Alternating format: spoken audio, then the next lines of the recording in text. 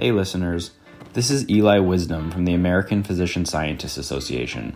Today's podcast episode is the audio from a recent APSA webinar where we hosted a panel of current dual degree students, all of whom provided valuable and timely answers to a host of various questions regarding dual degree training and applications. Our panelists were Cynthia Tang from the University of Missouri, Sunny Green from the University of Miami Miller School of Medicine, Gina Kowalik from University of Pennsylvania, Maria Huduk from Columbia University, Salvatore Aiello from Chicago Medical School at Rosalind Franklin University, and our moderator for the session was Carrie Davidson from Yale School of Medicine. We hope you enjoy this episode and invite you to keep an eye out for our next live Supporting Applicant Interactive series by following us on Twitter and Instagram at the handles below in the show notes.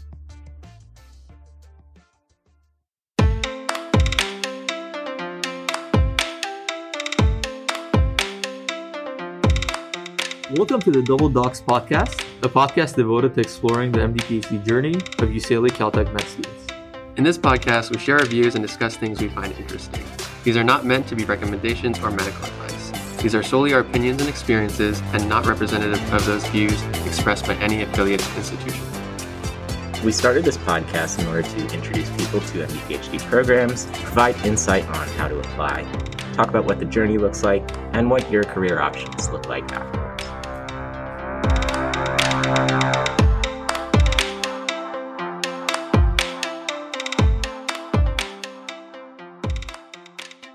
What is the single thing, if you can name a single thing that's helped you the most in getting to where you are today?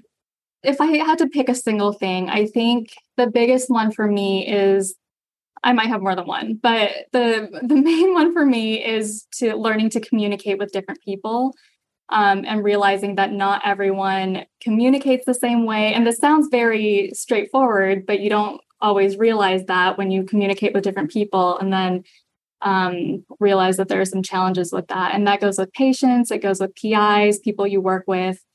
So that's probably one of the big ones. And then just being able to express what you do and what you're looking for, I think has helped me a lot. For me, I would say working with having really good mentors and people to look up to, especially in the physician scientist path, has been really excellent. And, having PIs and people who really believe in me, even when I'm not sure if I can do this path, if I'm capable of this, to get you through the imposter syndrome, people who really invest in you as a student, as a researcher. Those are, I think, what's really gotten me to where I am. And I think also kind of going back to the question about if the physician scientist path is right for you, I would definitely recommend talking to some people in the path. Maybe, you're here at this panel, which is great, but some people who are, professors who are maybe PIs that are physician scientists and what they think the PhD did for them. And then talking to people in maybe other research fields as well, I think can be really, really great and really helpful.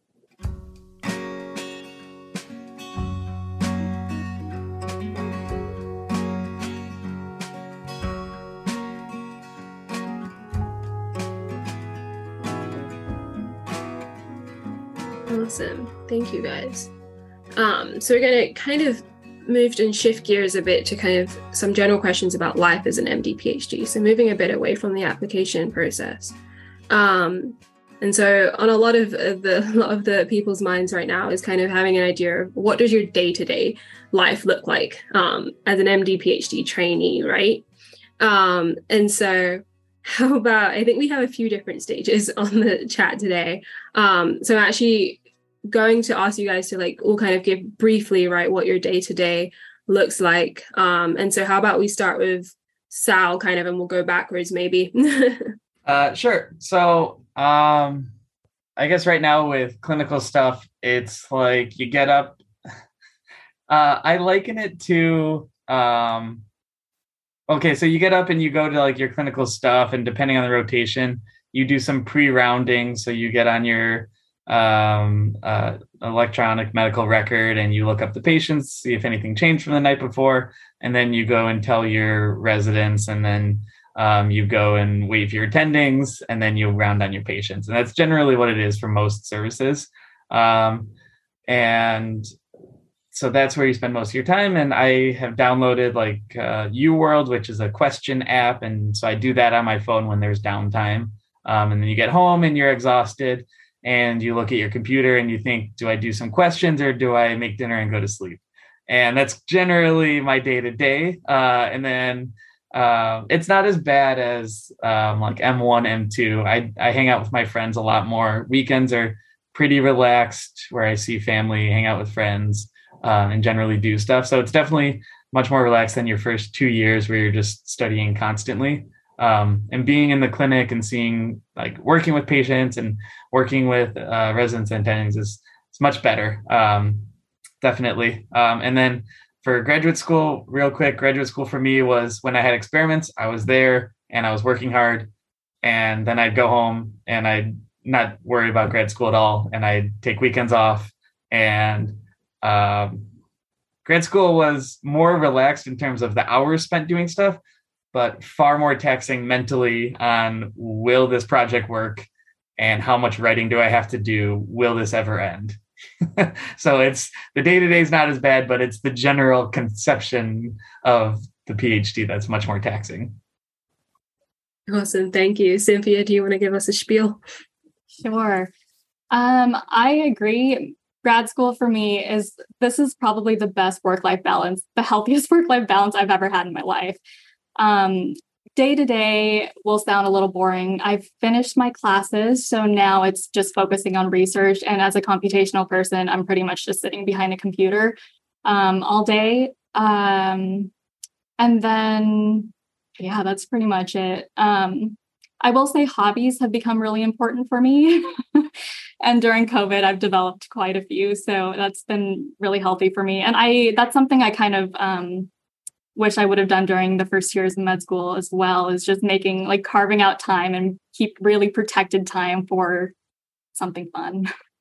Yeah, grad school, it's great. My work-life balance, there's honestly been days that I such as today, when I show up to work at 11 and I leave at 5. But it definitely comes in waves. And I think I showed up to work at 11 and I left at 5 because we had a 3-day long animal procedure before that where you just don't leave the hospital. And yeah, but I think it's kind of been nice in that one of the fears or concerns or things that might be up in the air is this is an 8-year long commitment. And so you're going through your life then, most of us are in our 20s to 30s, and you're defining your young adulthood. And it's kind of nice to I thought that it'd just be constant grind and then I was giving something up, and actually you're not. Your life continues. And I feel I've actually had some time.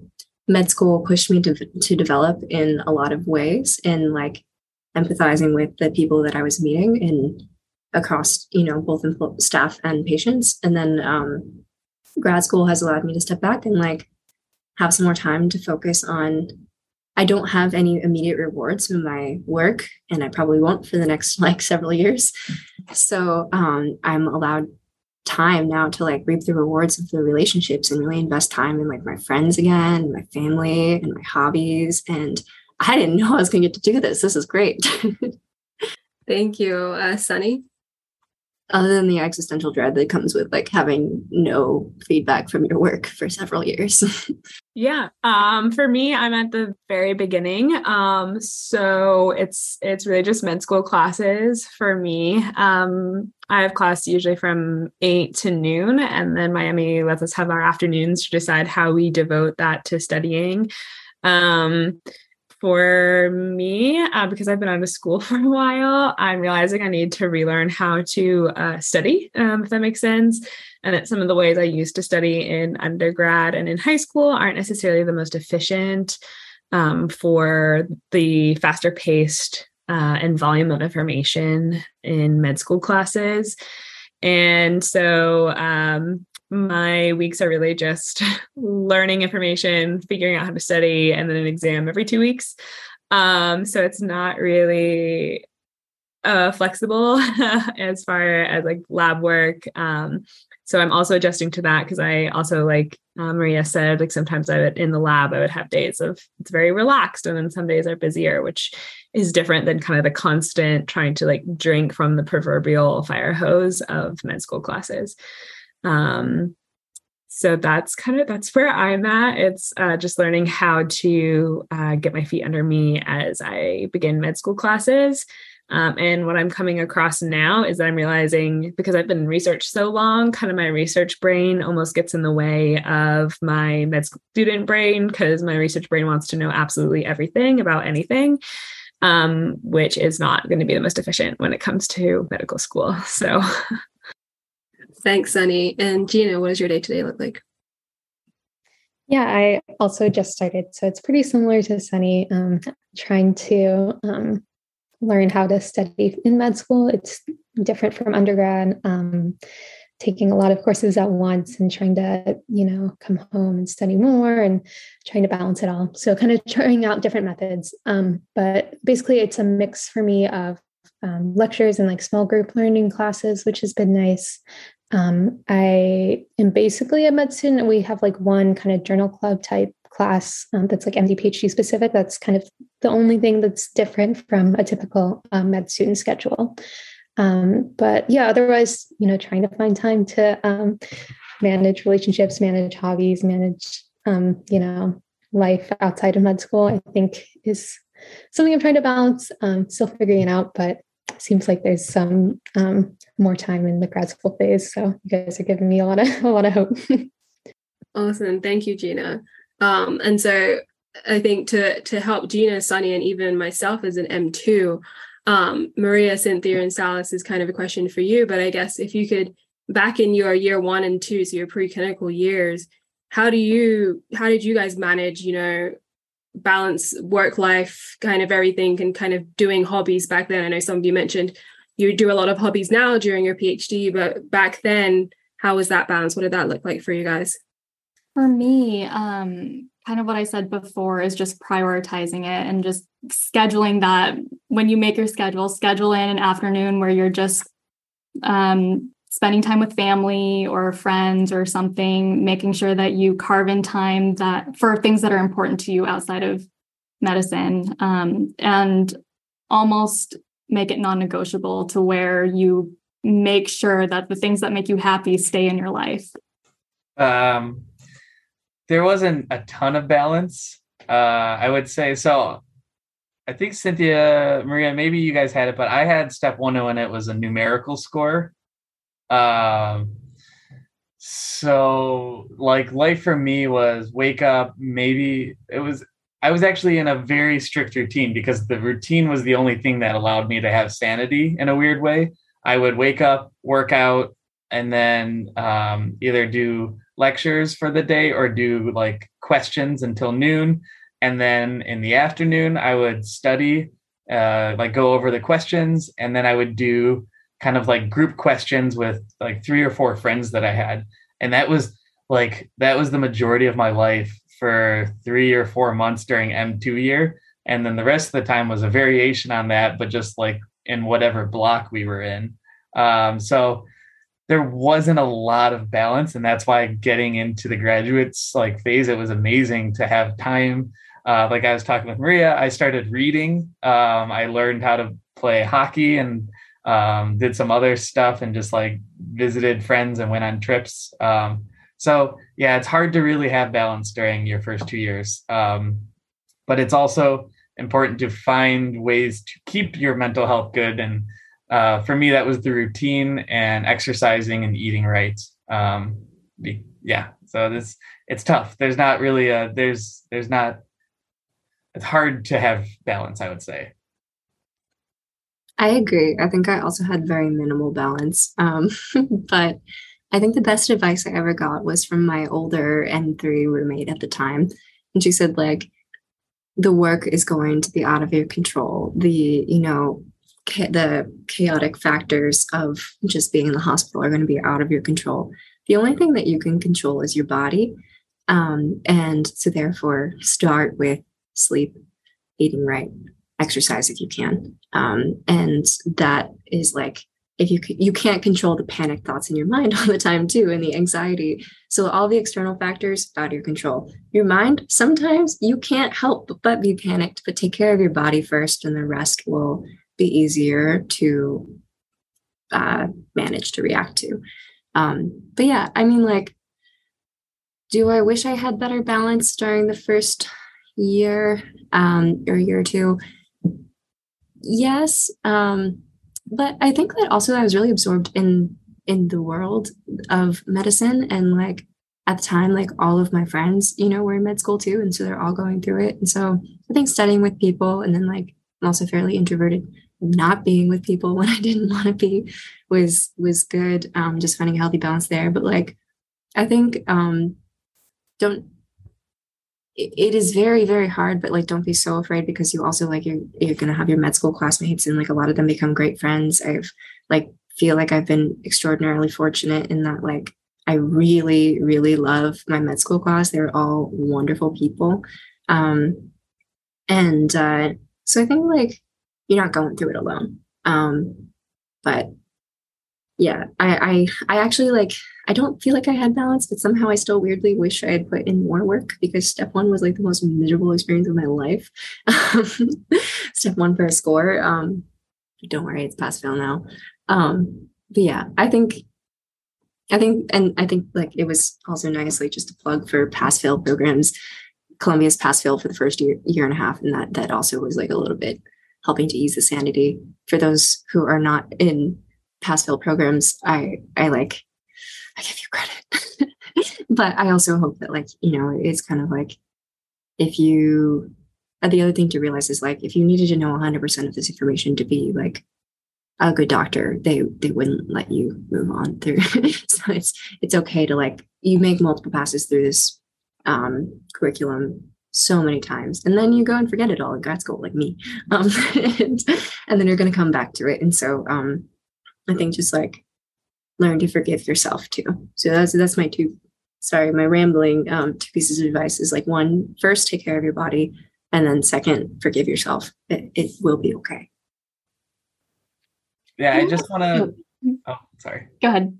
I just wanted to say, like when Maria's saying, I had great friends and I leaned on my classmates. We all leaned on each other.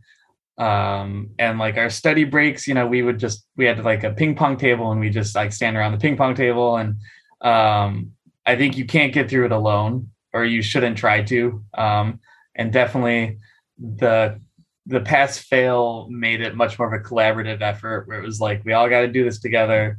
And if you help each other out, you're just in a better state altogether. So everyone benefits from that.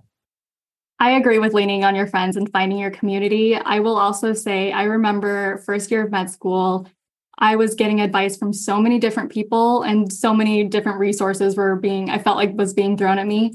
And pick and choose what you listen to and stick to what works for you. Like it's really easy to hear that someone's using this resource, and then you start adding that onto your pile, and you start adding a bunch of stuff, and that's not great. So stick to what you know, stick to what works for you.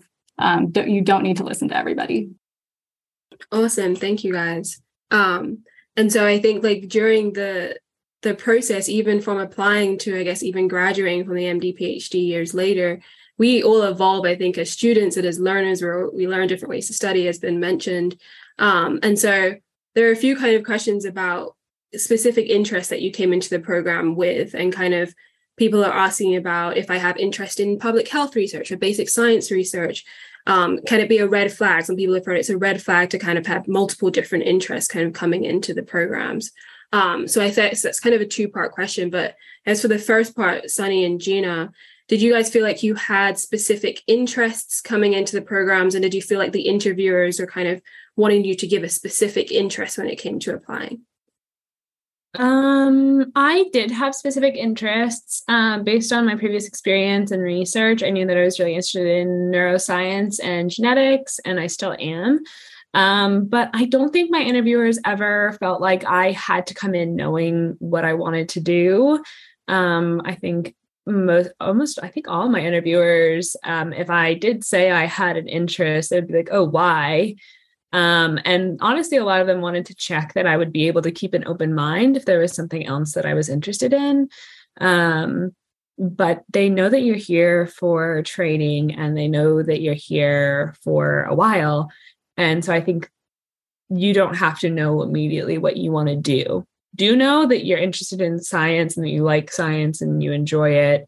You want to do the research and you want to treat patients, but you don't have to know what you want to do specifically.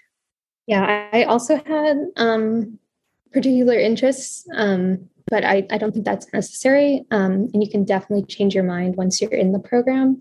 I feel like I realized this later on in the process, because I think schools try and match you up with interviewing with professors that have similar interests to you, or if you get to the point of recruitment, they're recruiting you with professors who might have similar interests to you. But to some extent, that doesn't matter, because you're going to go to probably a research heavy institution. There's going to be a ton of great people, and it's, your like playground basically to go around and find like the people and the research that really fits you. So yeah. And then I also wanted to add that, I think there was something about master's or something about public health. There's definitely programs that are more friendly towards non-traditional applicants. So people interested in anthropology and global health, in like history of science. So there's a few schools that are more prepared to support those students. I think maybe more and more schools are like looking to recruit non-traditional students, but those are also, really valuable perspectives. And I think it goes into, finding a good match for you of a school that has all the resources for your interests, be them broad, even if they're not, traditional like bench science research. Awesome. Thank you, guys. And then for Maria and Cynthia, a question that's come in as well is, as you've kind of gone through so far, how have you explored, I guess, different clinical interests? How have you gained kind of a broad exposure to different clinical aspects of medicine? So I guess I'm still exploring. I think that like you can learn a lot from shadowing. However, I feel like a lot of shadowing experience is often limited to clinic or the OR. And for some reason, at least I didn't. Maybe others have different experiences, but like I actually like had no exposure to inpatient medicine, which is like, so there's 3 different environments. Inpatient is people who are staying overnight, multiple nights at the hospital. And then clinic is, kind of like your doctor's checkup when you go visit. You go in and you leave a half hour later or several hours later if you're waiting. And then the OR, because I think a lot of people have an initial interest in surgery, or at least want to explore that or see that. I think like when I was young, I thought that I wanted to do surgery. So I shadowed a lot in surgery. I kind of realized it wasn't for me. Also because I want to do primarily research. And so the surgeon scientist pathway is extraordinarily demanding, can totally be done, but like also wasn't really what I wanted to commit to. And then you go through it again in med school. And I have, like I mentioned, I did pediatrics and neurology rotations. And then in our pediatrics rotation, adult ENT is built in. And then in our neurology rotation, we actually have 3 weeks of surgical subspecialties. So it was neurosurgery, urological surgery, and orthopedic surgery. Don't ask me how that fits with neurology. But I think that was like a good initial exploration. And I'm looking forward to seeing the rest of things when I go through my other clinical rotations, like internal medicine, OB-GYN, surgery. But yeah, I think I'm still learning, but I was actually surprised because a specialty that I had ruled out in my shadowing experience, which was neurology, I actually did my neurology rotation before the PhD because they told us to do rotations that we didn't really want to go into before your PhD. So you don't have like, you're not looking for letters of recommendation like 5 years later. So I did neuro because I wanted to get it out of the way and I didn't think I wanted to do it. Now I think I want to apply into neuro. So, I don't know. I think everybody's mind changes a lot, and it's good if you can get diversity in your shadowing experiences when you're thinking about applying, especially because I think that one of the main reasons why I didn't want to go into medical school was because I just wasn't in love with like the way that the people I'd met thus far treated patients and the interactions I'd seen. It was like, no, like this isn't really what I want to be part of. And then it was like one person that I happened to work with, and well, 2 people, I guess, who really inspired me and changed. I was like, this is what medicine should look like. So Yeah, I think it's not super important to get a huge diversity before you apply, but as long as you find something you like and you're convinced that you want to be part of it. But if you can, it's a good thing. And you'll just continue to get that experience throughout medical school.